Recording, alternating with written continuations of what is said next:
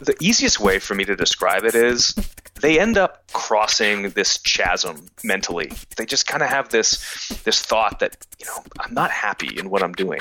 And I feel like there could be more opportunity for me, but for whatever reason, I'm not finding it in the corporate world. This is the Happen to Your Career podcast with Scott Anthony Barlow. We help you stop doing work that doesn't fit you, figure out what does, and make it happen. We help you define the work that's unapologetically you, and then go get it. If you're ready to make a change, keep listening. Here's Scott. Here's Scott. Here's Scott.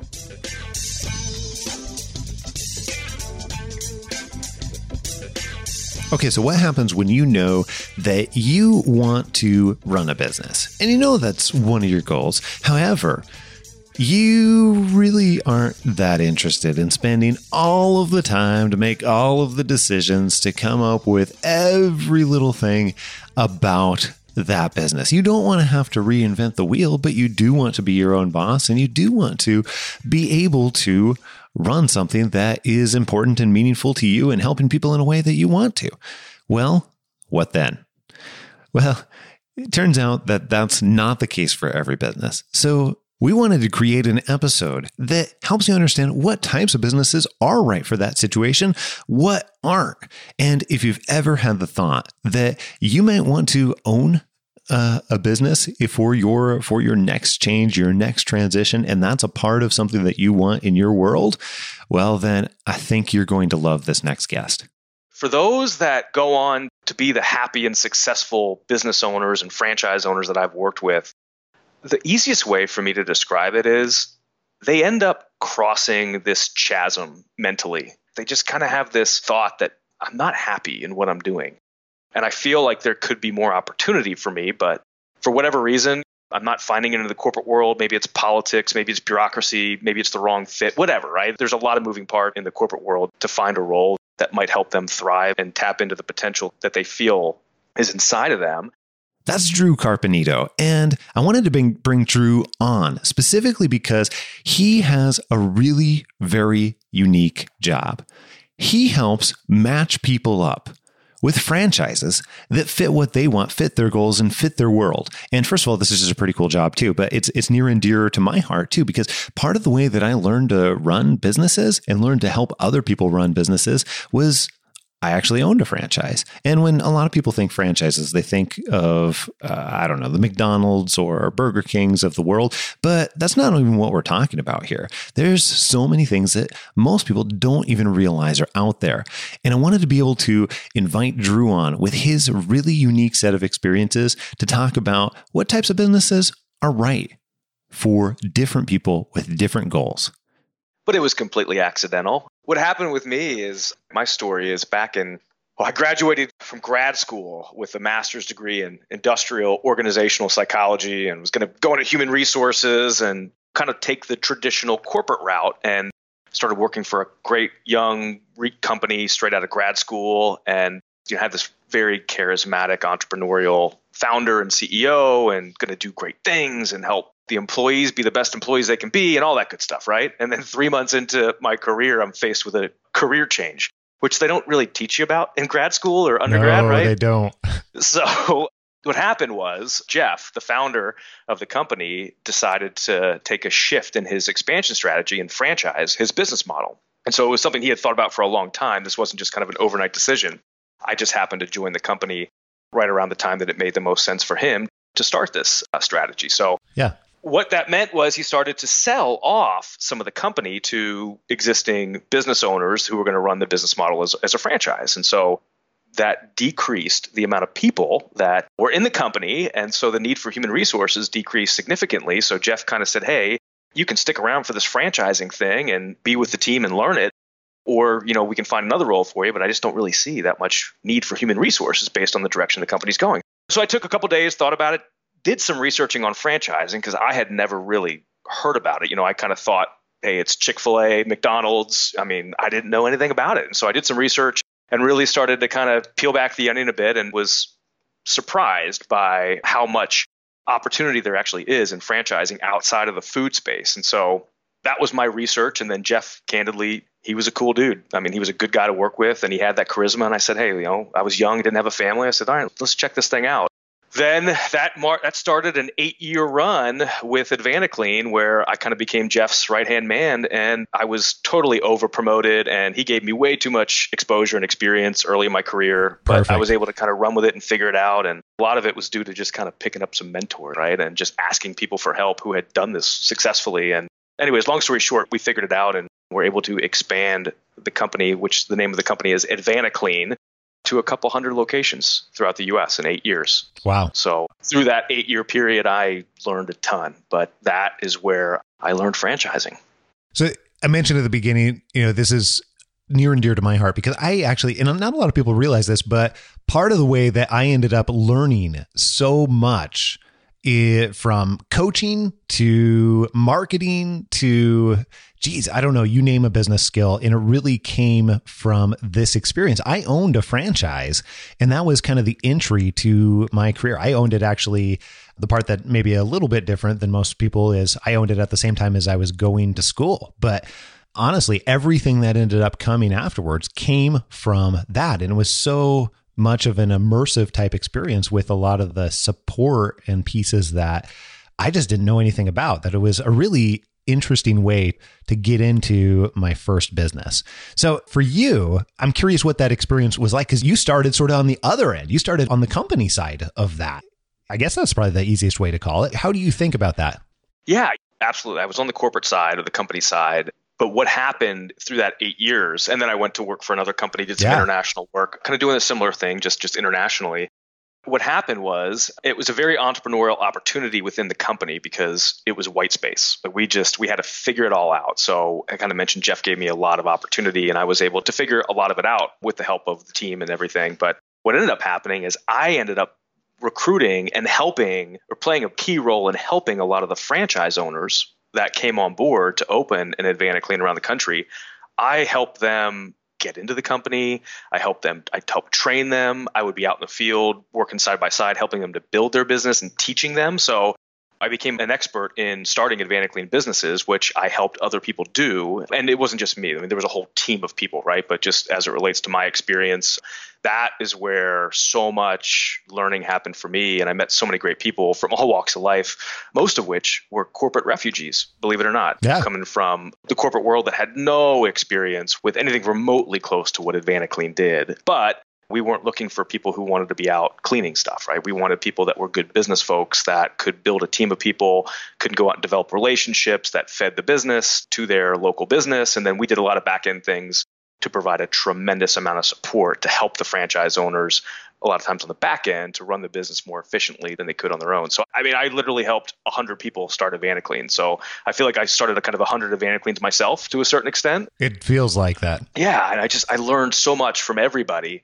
because everybody had a different story and everybody had a different path in life as to why they decided to make a career change and open up their own business, and how they figured out that opening a franchise, number one, was a fit. And then number two, AdvantaClean was a fit. So it was a pretty cool experience that has helped me get to where I am today. And everything that I do when I work with folks individually here to help them figure out which might be the best path for them entrepreneurially is based on all that experience of helping 100 AdvantaClean franchisees open their own businesses. And then I had the opportunity to go to work for an educational company that was worldwide. And I got to help people around the world open businesses, from Australia to the UK to Latin America to South Africa. And I had never in my wild, I'm a guy from Wilmington, Delaware, right? And I had never thought I'd be helping people start businesses around the world. So that's the experience that I rely on when I'm, working with somebody to help them figure out if business ownership might be a good option for them to explore and if franchising might be a fit for them.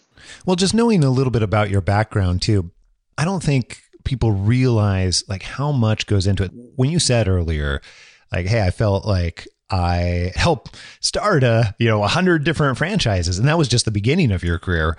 I have also worked on the company side of the franchise equation as well. And in some ways, I think it's actually, you end up learning a whole bunch more because you're seeing both sides of it, because you're right there, boots on the ground, like helping them literally get started and feeling that side of it. But then you're seeing all the other sides too, across many, many, many different franchisees as well, and many, many different business owners and all the different reasons why they got into it and everything else. So I would say that compared to if you literally did go own 100 franchises, it gives you an even better set of experience having done both sides of that. And I know that sounds probably really weird, but here's the question I wanted to ask you about that. Since you've been exposed to a lot of different people that get into business ownership, get into entrepreneurship, and are in kind of that beginning stages where they may not have owned something before, I'm curious, what are some of the reasons that you see most common for why people are interested in getting into that, as well as who makes a great entrepreneur in some ways, especially from a first-time perspective? It's a great question. And I believe that everybody has their own journey in terms of the people that I've worked with on franchising. And I've worked with 1,000 people that have decided that opening up their own business was not a fit.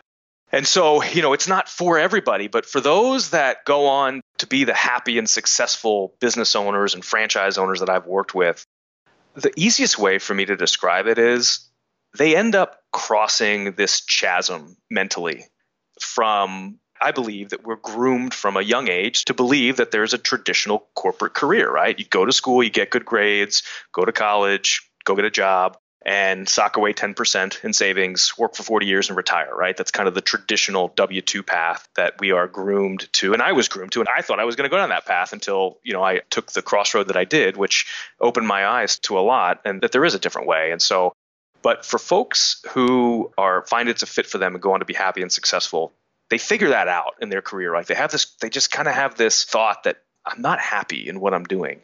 And I feel like there could be more opportunity for me, but for whatever reason, I'm not finding it in the corporate world. Maybe it's politics, maybe it's bureaucracy, maybe it's the wrong fit, whatever, right? There's a lot of moving part in the corporate world to find a role that might help them thrive and tap into the potential that they feel is inside of them.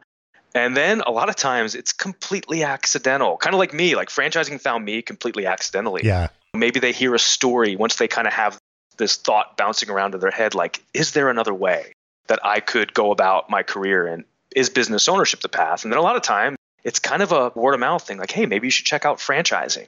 Or, hey, I had a buddy that left and went on to invest in massage businesses. And he doesn't do massages, but he has, he owns 3 of them, and he works like 10 hours a week. People hear stories like that, and then they go to the internet, they do some research, they might find me or whatever, right? And a lot of times there's a seed that's planted when they cross this mindset and when they cross this chasm mentally, where they kind of shift from the traditional kind of employee mindset and start to kind of get into this entrepreneurial mindset, where they start to view the world and opportunity in their careers a little bit differently. And then it's about just kind of getting connected with resources to help them figure it all out. And then ultimately, if they find something that's a fit, then they kind of know it because they're in the right mindset. So it all boils down to mindset is what I guess my point that I'm trying to make. For those that don't cross that chasm in their mind and do invest in their own business or do invest in a franchise, which happens, those folks figure out it's probably not the best fit for them. And I've seen that too. That's interesting. What's an example of kind of both sides? I'm curious. Well, I just finished working with an individual. I'm in Charlotte, North Carolina, and he's here in the Charlotte market with me. Yeah. And Charlotte's a big banking town. So he's been a very, very successful banking executive throughout his career. I mean, on paper, you'd look at him and say, holy moly, like this guy has it made. But he kind of started to get that itch and feel that lack of fulfillment, even though he was, on paper, wildly successful.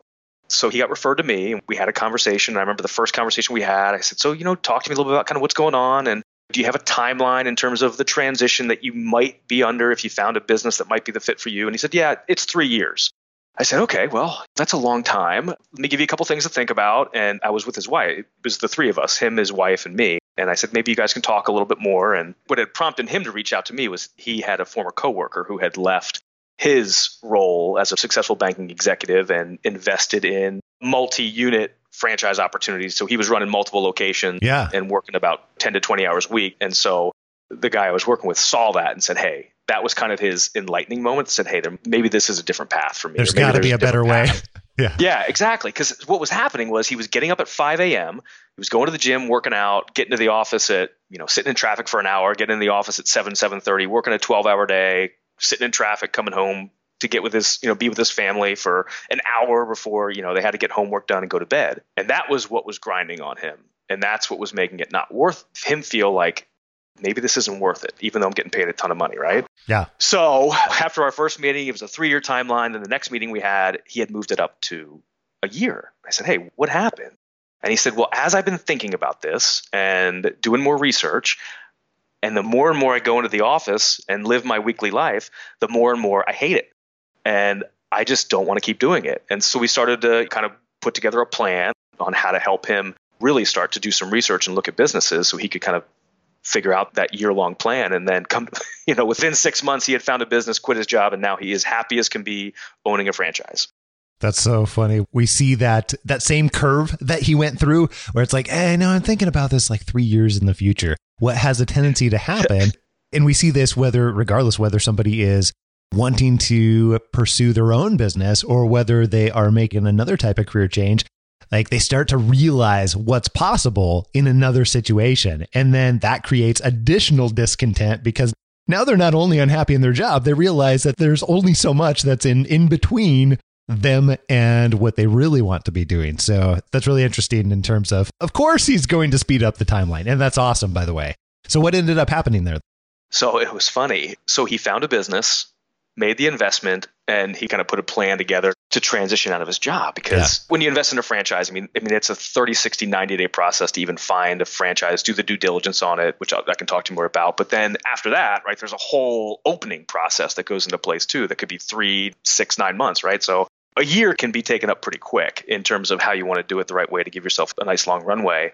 But he found the business, made the investment, went to tell his boss that he was leaving as his boss was coming to tell him that he was getting like 2-band promotion. So he gets faced with this like life-changing promotion, right? I mean, It was even more money, but it was more travel and it was more work and it was more of what he didn't want to be doing. Yeah. And all the money in the world, he would not have satisfied him because he had just mentally, he crossed the chasm. I mean, he was there. He had done the research to figure out and find another path that would enable him to be happier and also provide him a heck of a lot of opportunity financially, right?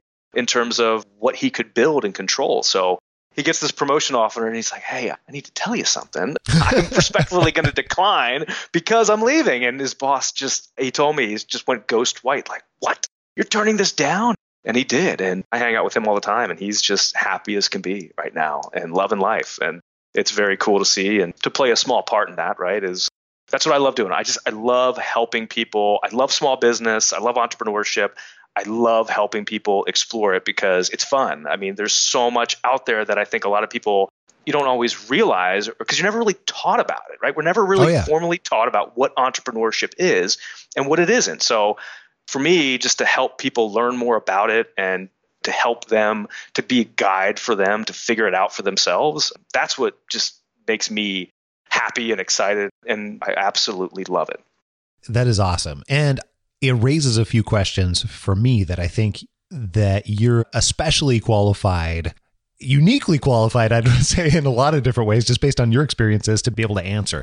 So let's say for a second, because we've got a lot of people that as they're listening to this, we have many folks that are interested in owning their own thing, doing their own thing, having their own business someday. A lot of them don't necessarily know what that could be or what that might be. And to be fair, there's a lot of different routes that you could go. So we've talked a little bit about franchising because that's sort of your background, is my background. Like that's how I came to be and where I got the really cool opportunity to learn a lot of the stuff that I've learned over the years. But let's evaluate a couple different ways that people could go into this if they're interested in doing their own thing, acquiring a business, or starting a business in any of the variety of ways. What are some of those ways? And can we kind of tear them apart for a second here and say, okay, what's the pros and cons of each one of those? Who's this good for? Who's it not good for? Absolutely. What it boils down to, in my opinion, is you have 3 options. You can start a business from scratch, kind of like you've done very successfully. You can buy an existing business, a business that somebody else has built who's ready to exit for whatever reason. Or number 3, you can invest in a franchise. Kind of going back to the first one, starting a business from scratch characteristically, this option has the highest upside for any individual. It also comes along with the highest risk, just because, yep. And I mean, there's no limits, right, to what you can build. Now most, and people see the Mark Cubans, and they see the Richard Bronsons, right? Like that's not, I mean, those guys are in a world all of them to themselves. We're talking about, building successful small to medium sized businesses is what, most everyday folks is kind of, what they're thinking about. But when you're building a business from scratch, you are the one that has to figure it all out in terms of putting everything or from all the learning that goes into figuring out the value proposition and kind of what's the sweet spot and what lands on people to layering in systems and software and technology and people on the back end to build the business to a point where it can continue to scale, right? Depending on kind of what I bet you're more qualified to talk about this option than I am, but yeah, so for folks who are, I call them kind of true-blooded entrepreneurs, and that creative aspect, the build, the build something from scratch idea just gets them excited, and the opportunity is limitless. Then those are the folks that, in my opinion, the start from scratch opportunity can really be a good fit for. Just kind of those trailblazers almost. They kind of have that mentality. Yeah. And to add some color to that too, in terms of what you're talking about, just having been in a couple of different worlds with a couple of different types of businesses and been the owner of those and interacted with lots of other people too, like what you said about when you're starting from scratch and you've got to establish all the systems and everything like that. Like, the first people that we brought on board we literally did not have a way to bring them on board. We had to go through and we had to spend many, many, many, many hours creating a checklist to bring them on board and thinking through all those things. And that's, I think, what people don't see when they're looking at that start from scratch option. I personally love that, but I recognize that most people would not love that. Yeah. I think it kind of goes back to mindset, right? Kind of what people's mindset is if they cross that chasm. Right. So again, for the people that love the idea of creating something from scratch, this option could be a really good fit for them.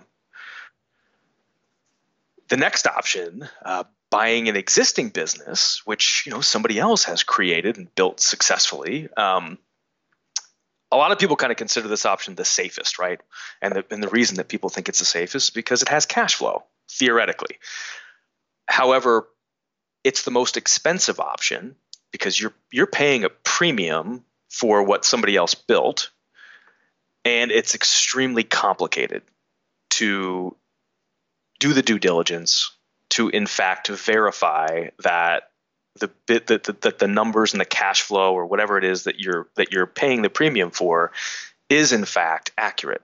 And I'm not saying that business owners mislead people. I'm just saying in the world of small business, you enter small business accounting, and small business accounting in and of itself is a dedicated career for accountants and whatnot. But there are a significant amount of advantages that people have when they own a business in terms of using pre-tax money to legally pay for owner benefits and whatnot that might not be actual true operating expenses in their mind, but as a potential buyer, somebody might classify certain things that an owner deducted from the business or took out of the P&L as operating expenses, right? So how somebody values the business at the end of the day, value is only what somebody else is willing to pay for something, right? So a lot of times with an existing business, there's so much emotional equity that the owner has invested in the value of their business. Whereas a buyer is going to be looking at it and saying, hey, I'm looking at this very objectively. I don't have any emotion tied into this thing. And to go through the process end to end to try to find a middle ground where people can agree on a value is a lot easier said than done. And so, when you're looking at buying an existing business, having a team of people that can help you do the due diligence to in fact verify the numbers and tie everything out to a tax return and all this stuff. I mean, a lot goes into it to make sure that you aren't overpaying for a business and the business is in fact what has been presented to you. So it's my point in all this is it's complicated. And for a first-time business owner, sometimes it might not be the best option for them because of all the complexities that go into it and the expense, right? Of what some of the premium that you'd have to pay for somebody else's cash flowing asset that they've built. So this might be right for somebody who either is not a first-time owner and has specific interest in a particular business, it sounds like, or the other thing I'm gleaning from what you said is that somebody who either is willing to bring on a team of people to analyze the numbers within the business, because that's incredibly important. By the way, we did another episode specifically on this one option for a business back probably about a year and a half ago. happentoyourcareer.com/166 will get you to that episode with more information on acquiring an existing business like that. But it sounds like from your perspective, and I totally agree with this in terms of they must have either a pretty extensive background in understanding the financials and being able to sort through the financials to really understand if this is a great investment, and probably also understanding of that particular market as well. And if you don't, you need to be willing to hire a team of people to help you understand that.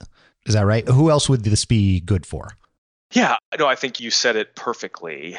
A lot of times existing businesses are bought by other business owners as a way to diversify or expand their business as well. So for entrepreneurs who are interested in diversifying their revenue streams or income streams, a lot of times they will acquire businesses that way. I mean, you also need to have a lot of capital or be prepared to invest a lot of capital, because any good business that you'd want to buy, that you're going to be paying a premium for, and it depends on the business and the size of it all, but how you capitalize that ends up being a big equation. And then how you capitalize it too could also potentially eat into the cash flow that you're actually paying a premium for, because you might have to take a loan out for it. So there's a lot of factors in all this stuff. So that's why for a first-time business owner, I like franchising, and obviously totally jaded in my opinion, but it's just my opinion, right? Yeah, absolutely. But so franchising is not a fit for everybody. For that first category of people that want to start a business that have that true-blooded kind of trailblazing attitude and mindset, franchising is not going to be a fit for them, because there are guidelines, right? There is structure in place that people follow because there's a common brand. So that's why I'm going to kind of say this, and it's going to sound bad. I don't mean it to be derogatory, but get it out there. Franchising tends a good fit for corporate refugees. Yeah. Folks been in the corporate world and just become disenchanted with it, whether there's been an unexpected layoff or they're in a role and they're just not fulfilled, but they've accumulated these skill sets, right? And they have strong business acumen, and they have the want and the ambition to apply their energy to their own business. That's where franchising can come into play for folks, because the value in franchising, okay, so I'm going to say this. I use the word franchising. Let me qualify that by saying high quality franchises. Not all franchises are high quality. Just like any anything. Other industry of any kind whatsoever. You got it. Yeah. So I work with those high quality franchises that have the characteristics of everything that I describe in terms of developing a business model and monetizing a business model that has been proven to be successful. Good franchises layer in a tremendous amount of training and support to help their franchisees implement their business model locally. And the nice thing about franchising is everybody's aligned in that chain. From franchisors, they make their money off of royalties, which are generated by the franchisee's revenue. So as the franchisees are more successful, the franchisor is more successful. So there's an alignment there that's created, that where the franchisors and the good ones take the perspective of, hey, we want to help these franchisees be as successful as they can. So we're going to put a tremendous amount of resources in place. We're going to develop cool technology that they can leverage to run their businesses more efficiently. And so for folks who don't want to have to figure all that stuff out and figure out a business model to monetize that can help them achieve what they want to achieve, that's where franchising can come into play and be a good fit. And most of the franchises, 99% of the franchises that I work with are not fast food businesses. They are businesses that are specifically looking for a franchise owner that most of the time does not have any industry experience, but they have certain skill sets and they have certain personalities and they have a desire for certain characteristics in a business, which I help them flesh out. So as you look into franchising, there's different ownership models for different people, depending on what they want in a business. So that's where franchising can be a good fit for those folks that they want to own their own business, but they don't want to have to figure everything out, because the good franchisors have already figured everything out. I would add even one step further on that too, just thinking about having gone through that experience as well. I found franchising to be a really, really incredibly useful way to learn business as well. I don't think most people are thinking about it that way, honestly, but here's what I mean by that. I went to it, I guess, a little sooner than what maybe many people might, since I was doing this at the same time as I was finishing up my college degree. And prior to that, I really didn't know a lot about franchising and how it worked and everything like that until I started checking into it and realizing, wow, I knew that I was interested in learning and getting a lot of business experience. I knew that it was valuable to me to have somebody else train me on that piece of it. And I knew that I wanted to do something that actually mattered to me rather than going and getting coffee and donuts or something like that through some lame internship. And I recognize that although most people are going into looking at a business or looking at a franchise a little bit later in life than college, I still think some of those same things can apply, because if you haven't run a business before, like, that stuff is invaluable. And I would much, much rather go through and have people that are actually running businesses teach me how to do that versus going and try and acquire some of those skill sets through, I don't know, a college degree or something else, or by doing a lot of trial and error. And oh my goodness, later on, when I wanted to run this type of start from scratch type business, it saved me all of that trial and error. And honestly, if I really think about it, I didn't actually start from scratch because I knew a lot of this stuff because I had worked with other franchises and seen it. I still have, actually, now that I think about it, I still have some of the checklists and stuff that came from that.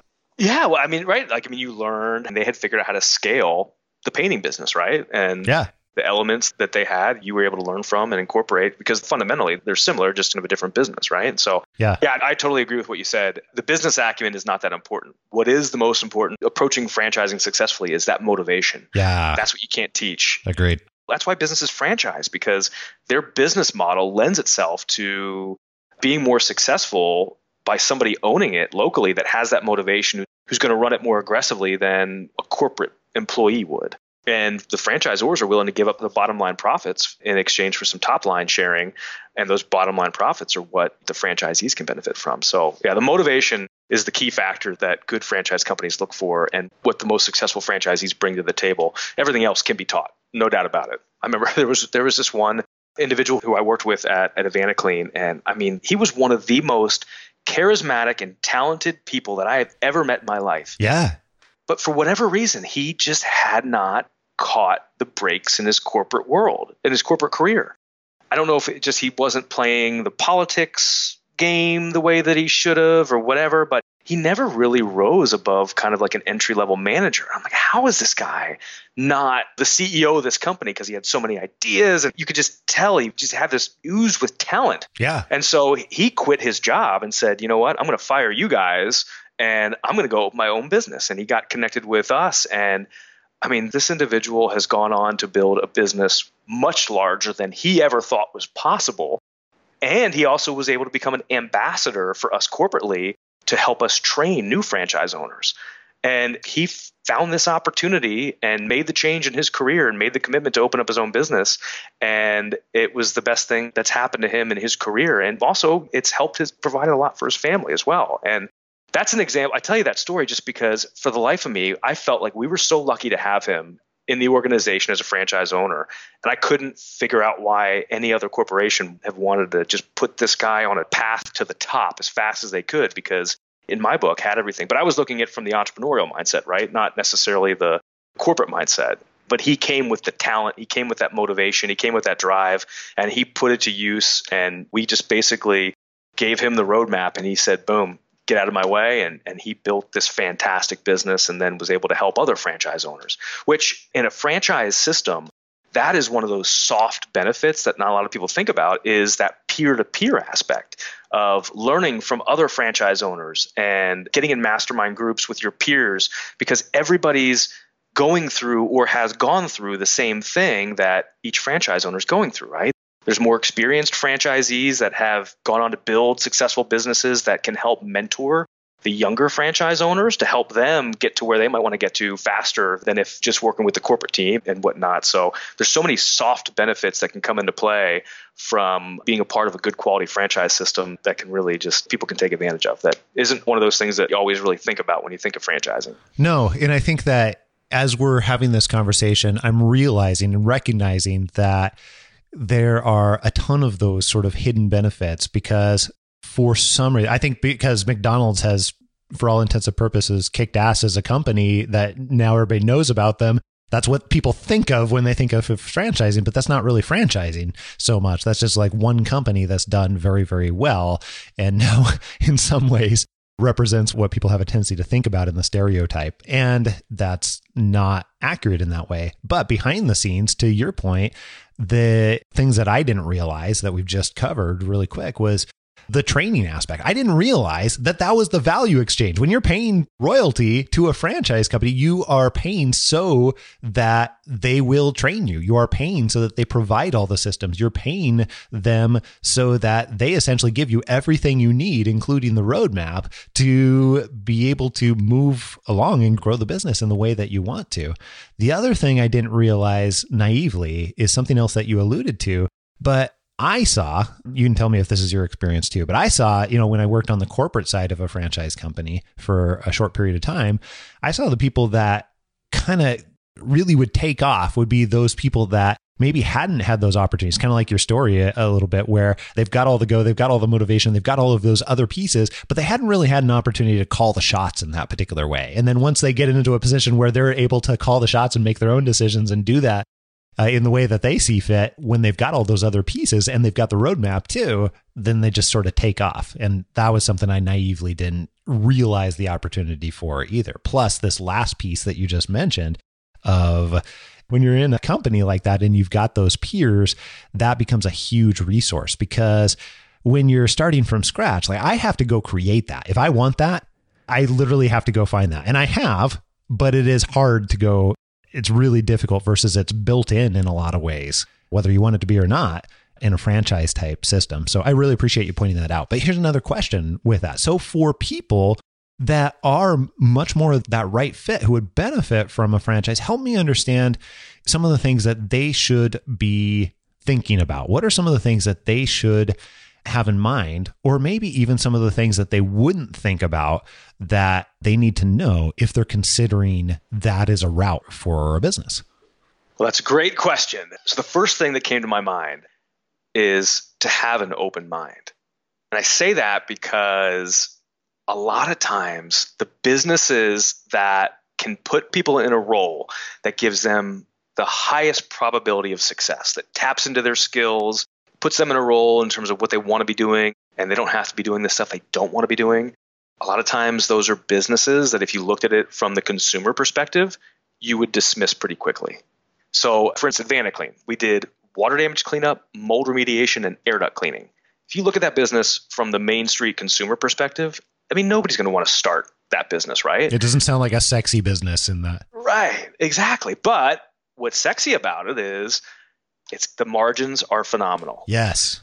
The back-end systems that we built were very strong. The opportunity is one that's insulated from Amazon. It's insulated from a recession because as long as there's houses and buildings, there's always going to be a demand for those services. And guess what? It's expensive to purchase those services, and people need professional help. So the things that I just described are the characteristics of the business from the ownership or from that entrepreneurial perspective, not the consumer perspective. So a lot of times when people are thinking about franchising, they naturally are drawn to businesses that they might be passionate about from a consumer perspective.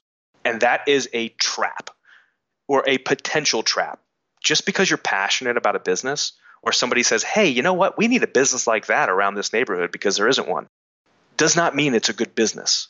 Does not mean that people will actually pay you or there is enough opportunity for you to build a business that can help you get to where you want to get to in life and achieve those goals. So the thing that is important is to kind of get in that entrepreneurial mindset, to look at the business from the back end of it, from the owner's perspective and from the characteristics versus the front end. Now, the front end's important, right? Like I'm not dismissing the front end of the widget that the business produces, but I am minimizing it in terms of on the priority list of characteristics. that are important to people to put them in that highest probability of success position. Franchising, there's no guarantee, right? It's not a magic bullet. But do it the right way is to find a business that you're excited about and has an ownership role that's going to help you tap into the potential and also fit your budget too. So you are properly capitalized coming into it, because that's 50% of the battle as well, is being properly capitalized. So coming in with the entrepreneurial mindset and not the consumer mindset can transcend a lot of how you approach it to figure out if there is a franchise out there that might be a fit for what you're looking for. Well, and I think that to further illustrate that too, I think that's true not just for businesses, but it's true for any kind of opportunity that you're pursuing for any type of piece of your career.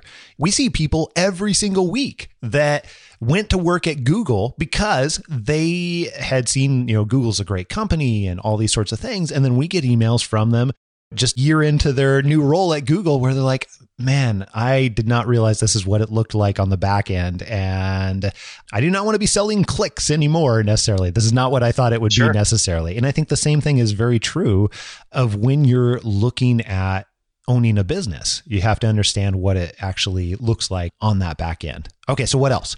The second most important thing is your why. Why is it that you want to open up your own business? And when I say why, I mean long term, right? Down the road. The beautiful thing about opening your own business is it's a blank canvas. You have the opportunity to create a business that enables you to have a life that you might have always dreamed of. And there's no limits to what that can be. Or at least that's the mindset that I like people to have, because I think we're kind of groomed to kind of put up barriers around what could be potential, or the potential could be for people's careers. But in business, kind of having that why and thinking about, what do you want your lifestyle to look like 5 years down the road once you've built the business and it's mature and it's cash flowing? And, if you build it the right way, it's not going to be as dependent on you as it was when you started it. So from a lifestyle perspective, what do you want to be doing? Traveling or living from the beach for 6 months a year, whatever it might be, right? Kind of having that lifestyle piece figured out. And then also from an income perspective, how much money do you want to make? And then backing into what the business needs to look like to be able to produce that income for yourself. And then also, I think there's a wealth piece of this too, that not a lot of people think about their exit strategy at the beginning. And it's a hard thing to kind of think about or figure out. I'm not saying that you should have it all figured out, but one thing that people, I think is kind of, an aha for people when they start looking at franchises and even businesses is when you build a successful business, you build a cash flowing asset that somebody will pay you a premium for. Kind of like when we talked about that second option of buying an existing business. Well, if you're on the ownership side of being the person who built this business that's cash flowing and it's not dependent on you, which means it's very transferable, which means it's going to be very attractive to a buyer because the business doesn't revolve around you, which means they can kind of slide in and take over the management and whatnot without missing a beat. That is a significant wealth creation opportunity for people. So not only do you have the opportunity to build a business that provides an income stream for you and also can enable the lifestyle that you want, but there's an event opportunity if you want to sell it down the road where you could potentially earn a significant amount of money by selling it to somebody. And franchising, one of the coolest things I've ever done in my career is to help somebody sell their business. Really? I'm curious why you say that. I mean, it's like the full circle for me. I helped them start it. I got to watch them and help them build it. Yeah. Then they went on and built it on their own. And then guess what? They get to sell it. And if they did it the right way, they get to sell it for a heck of a lot more money than they probably thought it was worth initially. Because there is a market for people that want to buy existing franchises. And franchises to buyers, existing franchises to buyers can be very attractive because of the exact same reasons that people decide to invest in them in the beginning, because of the resources, the support, the culture, the opportunity, whatever it might be. And that is when I'm able to see and help somebody and play a role, big or small role in them selling the business that they have invested their money and their sweat and their blood and their emotions into and built it beyond what they thought they could build it to, and then get paid by a buyer more than they thought it was worth. I think I don't know, man. That's like the full circle for me. And then it's a cool thing to be a part of. It sounds like the business equivalent to becoming a grandparent or something like that. Well said. You had this kid and, poured blood and sweat and tears and all the things. And now they're having a baby. And it's like this magical. It really does sound like the business equivalent to becoming a grandpa. Yeah, no, I was getting a little emotional talking about it. I mean, I truly, sincerely, I just love it. I love every bit of it. And it's for them. Like, I love watching them to achieve what they wanted to achieve, 5, 6, 7 years, what they set out to achieve, they get there. And here's the thing. During the beginning, right, when it's time to make that decision of, am I going to do this? Like, am I going to move forward with this franchise? That decision in and of itself is scary. I mean, that's where most people, they don't get over that hump. They don't not most people, but that's where a lot of people can back away. Yeah. So help somebody over that initial, I mean, it's probably up there in the top 3 life-changing decisions people are going to make, right? To help them overcome the fear and help them make that leap of faith. Because there's a leap of faith that they're making when they decide to make the initial investment and move forward 8 years later, 10 years later, whatever it is, to watch it come full circle and just kind of see, hey, I told you it was going to be okay. And then to see them believe it and earn what was deserved is a cool thing. That is really interesting. And I hadn't thought about it that way in particular, but it does raise a couple other questions for me. Thinking about what we've talked about so far, I think there's a lot to it, I guess, first of all. But here's what I'm curious, because one of the reasons that we haven't talked about extensively, but one of the reasons why I was interested in having this conversation with you was because of what you do in the way that you do it. And what I mean by that is, as I learned a little bit about your process, and as I learned a little bit about like what you do, like you are almost in some ways like a little bit of business and franchise matchmaker, and being able to take all those inputs of, hey, why are you wanting to do this? What is the result that you want in 5 years from now? What are the most important pieces to you about this? What are some of your goals that are along the way? And then being able to take that and move it into something that is actually real and tangible and business that actually aligns with what people want. I think that is, I can't think of any other word than magical, but I was trying to avoid something that sounds like unicorns and butterflies and everything else along those lines. But that's great. It's amazing. That is the reason why I was interested in having this conversation. So tell me a little bit about that. And what do you consider? What do you do? How do you do that? Help me understand a bit of that. I view myself, so I have the title franchise consultant. I don't know what that means, to be honest with you. I don't charge people for my services, so it does not cost anything to work with me. And I tell you that because I view my role as a guide, as a coach, in that what I do with folks is I really spend a lot of time getting to know them and developing a relationship with them, and them developing a relationship with me. I think anybody you work with under a situation like this, where you're looking at a potential life-changing situation, you should be getting a tremendous amount of value from that person. And I try to take all my experiences and use them to help the people that I work with, guide them down a path that is going to help them get to where they want to get to. Not that I know exactly which turn to make all the time, but I've been down the path a couple of times before. And a lot of times the folks who I work with, they have never been down that path. And there are wrong turns you can make going down that path. So I kind of consider myself a guide in terms of, we start backwards. Where do you want to be in 5 or 10 years? Now that's kind of where we start. And then from there, we drill into so many different topics of conversation, from franchising to me asking questions to help flesh out exactly what are those important characteristics to the folks who I work with, because people don't know what they don't know, right? And for the folks that come to me with an open mind and want that guidance and help, 9 times out of 10, the result is a business that they had never thought of before or even considered before. So I really view my role as a guide that, has an idea of how to help somebody get to where they want to get to, because I've been down the path with so many other people before. I'm super curious, Drew, what are some of the types of questions that you ask during that process? So one of the big things that I focus on with people, because I've seen this as a key area to get right, is what do they want their role to be in customer acquisition? Because any small business and any business, right, it starts with acquiring a customer. Yeah. Well, there are different customer acquisition models that businesses have. like AdvantaClean. It was a very B2B. So we would generate businesses from developing relationships with real estate agents, insurance agents, plumbers, HVAC companies, anybody who is in and around a building, right, or a home. Well, that's a very relationship-driven business. That means that the owner has to be out there developing relationships in order to drive business. Well, if that business is not a fit for somebody who's more introverted and does not want to be the face of the business out in the community, right? Yeah. Well, there are other businesses that are much more driven by inbound lead generation, where the franchise company has developed tremendous marketing and lead generation systems that make the phone ring or drive leads to a customer service rep who then books an appointment that somebody else goes out and does, right? So just because you don't consider yourself a salesperson does not mean that there's a business out there for you, but it does mean that you should focus on the businesses that have those inbound customer acquisition models. And that inbound customer acquisition is not something that you see advertised on franchise internet directories, right? No, that's not the at all. stuff you see. Hey, we're the best business because of this feature and this benefit and blah, blah, blah, blah, blah.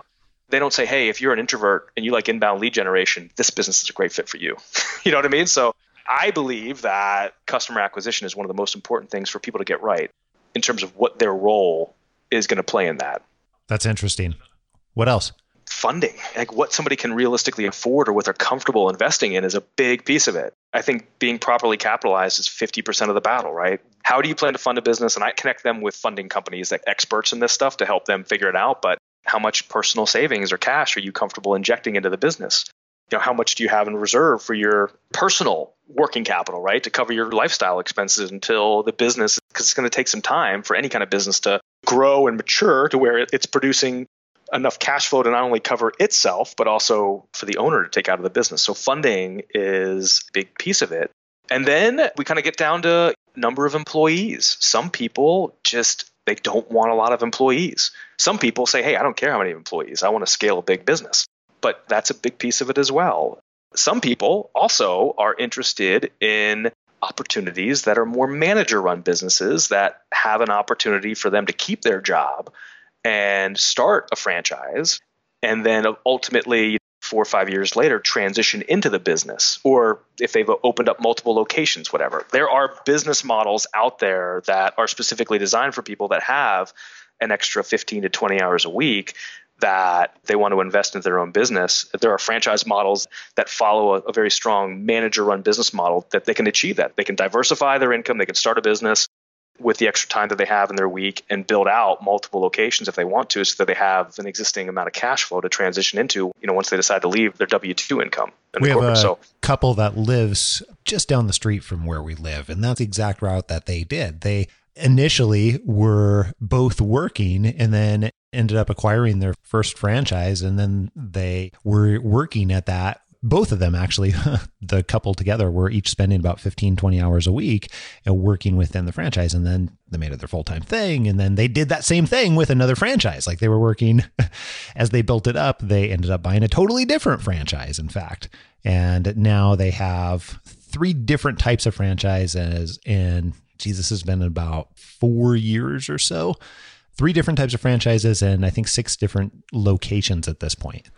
Yep. And they're probably not in the stores, you know, interacting with customers too much, right? They're much more behind the scenes, working on the culture, yes, managing the managers, empowering their managers, leading their teams, maybe making key staffing decisions. But, you know, you're not going to see those people in the store at the cash register checking you out when you go in there, right? They are behind the scenes. And so I think that kind of goes back to a little bit of the mindset too, right? Like, people think of businesses and they think, hey, as the owner, I have to be the chief cook and bottle washer. I have to be the person behind the counter checking customers out, and I don't want to be doing that. Well, you don't have to be doing that. In fact, a lot of times, like the couple you just described, I mean, it sounds like they have a very impressive business, and that's where scalability can come into play with different franchises. So this is just a sampling of, I spend 60 to 90 minutes taking everybody I work with through a detailed consultation where we flesh all this out. And then I summarize it for them in a document that I spent a lot of time writing up, so that we can establish what the key framework and criteria is for them around their ideal business model. And then that's what gives me the guidance to go out and do a search for franchises, to come back to recommend that they research. And then I have a whole system that I teach people about how to systematically do due diligence on a franchise, because one of the biggest benefits of doing due diligence and researching franchises is there is so much information that you can research, and there is a system to use to kind of go through it all. But franchising is regulated by the Federal Trade Commission. So franchise companies have to provide a significant amount of information to prospective franchisees. And that's great. But the most valuable thing that people can do in their due diligence, and this is the coolest thing I think out there that's pretty unique to franchising, is it's very simple. It's call existing franchise owners. The good quality franchise concepts are going to say, here's our list of franchise owners, here are their numbers, you call away. We're so proud of our franchise owners and the businesses that they've built that we want you to call everybody. But that's what we call validation. That's where you can validate a lot of what you've learned about the business directly from the franchise company to figure out, hey, these people really have built businesses that are aligned with what I want to build. Or maybe you have a couple conversations and you figure out, hey, maybe I don't so much identify with these folks and maybe it's not exactly what I thought or whatever. So to me, having that opportunity to validate a lot of the conceptual information that you learn is really where the rubber hits the road in the due diligence and gives people just a tremendous resource of information to help them figure out if a franchise or if that particular franchise might be the fit for them. I love that advice. And I think that, first of all, that is empowering when you think about it that way, because then it really is you finding the actual fit for you versus just accepting, what's out there. And plus, most franchise companies are pretty proud of what they do, and like they are biased too in terms of they believe it's a great franchise, but that doesn't necessarily mean it's a great franchise for you. And being able to bring in a lot of those data points can help sift through it. So I love that you do that as a part of the process, if you will. By the way, one of the things that we are doing, we are taking all of this information from this episode and distilling it into a mini guide. And you can go over to happentoyourcareer.com/248 or search Happen to Your Career and Franchise, and it'll pop right up as well. And find everything that we've talked about in a format that you can even download. And Drew, I really appreciate you taking the time and going through all of this. So I just have two other big questions for you.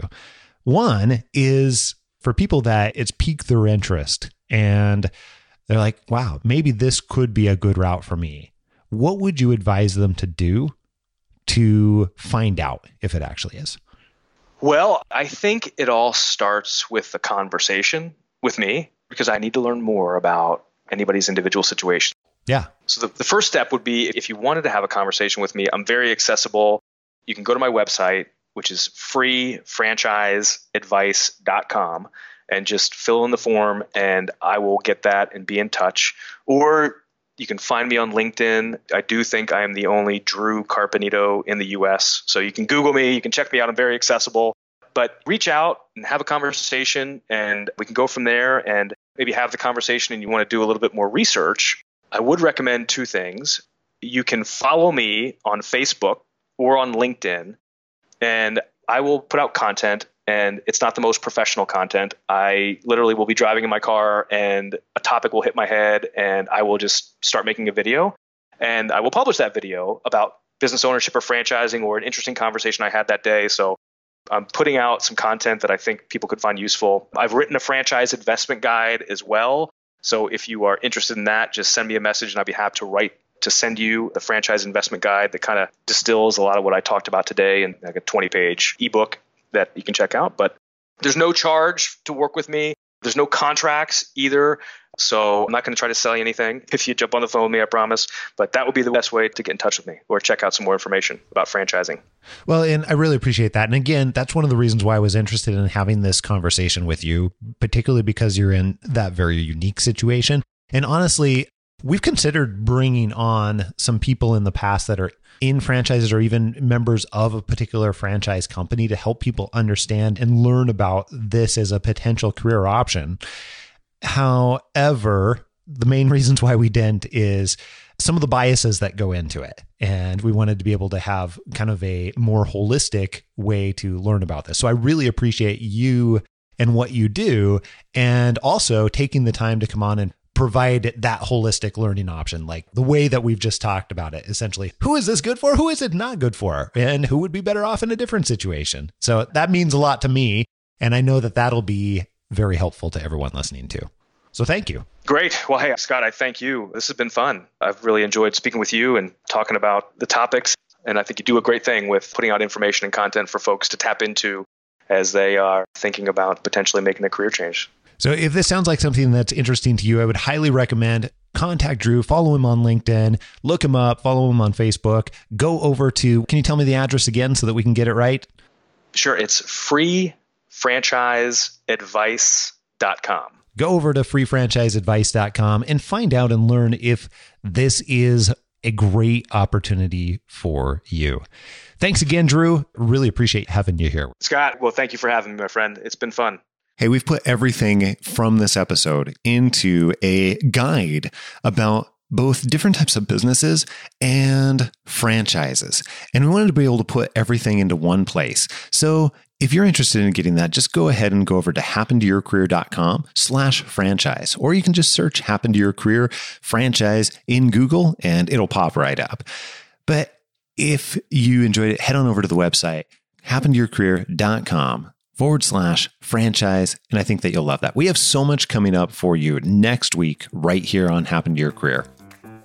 Know yourself and accept yourself, your experience, all of the equity that you've built in your career, in your personal and professional life, and appreciate that for what it is. And then begin to identify what you've done in your experience and even the character traits that you have that could connect the dots to this future opportunity. All that and more right here on Happen to Your Career. Until then, I am out. Adios.